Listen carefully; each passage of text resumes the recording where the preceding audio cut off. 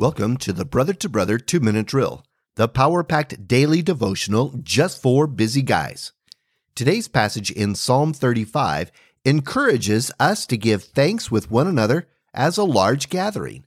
The question for today is, do you appreciate the opportunities to worship with your brothers? Let's take a look at our scripture verse. Psalm 35, verse 18. I will thank you in the great congregation.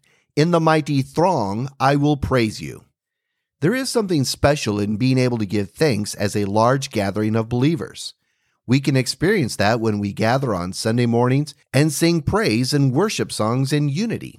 As the worship pastor and the musicians lead us through various songs, our hearts and minds are exalting the name of Jesus, declaring God's goodness and grace, and offering our thanks and praise in harmony with one another. Well, at least I'm trying to make a joyful noise, even if it is off tune a bit and I might forget a word or two. But even if we are not singers, we give thanks in the great congregation, and in the mighty throng we will praise the Lord. But another worshipful experience is to sing with a great congregation of men. If you have ever attended a local church men's breakfast, a men's retreat, or regional men's conference, you might have worshiped along with dozens, hundreds, or even thousands of other men.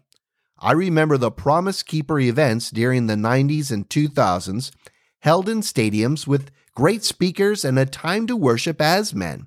Strong masculine voices united in declaring the might and power of God, like the worship song, How Great Is Our God, or to hear the familiar words of Amazing Grace hit home in men's hearts, with raw emotions expressed upon their faces with, Amazing Grace, how sweet the sound that saved a wretch like me.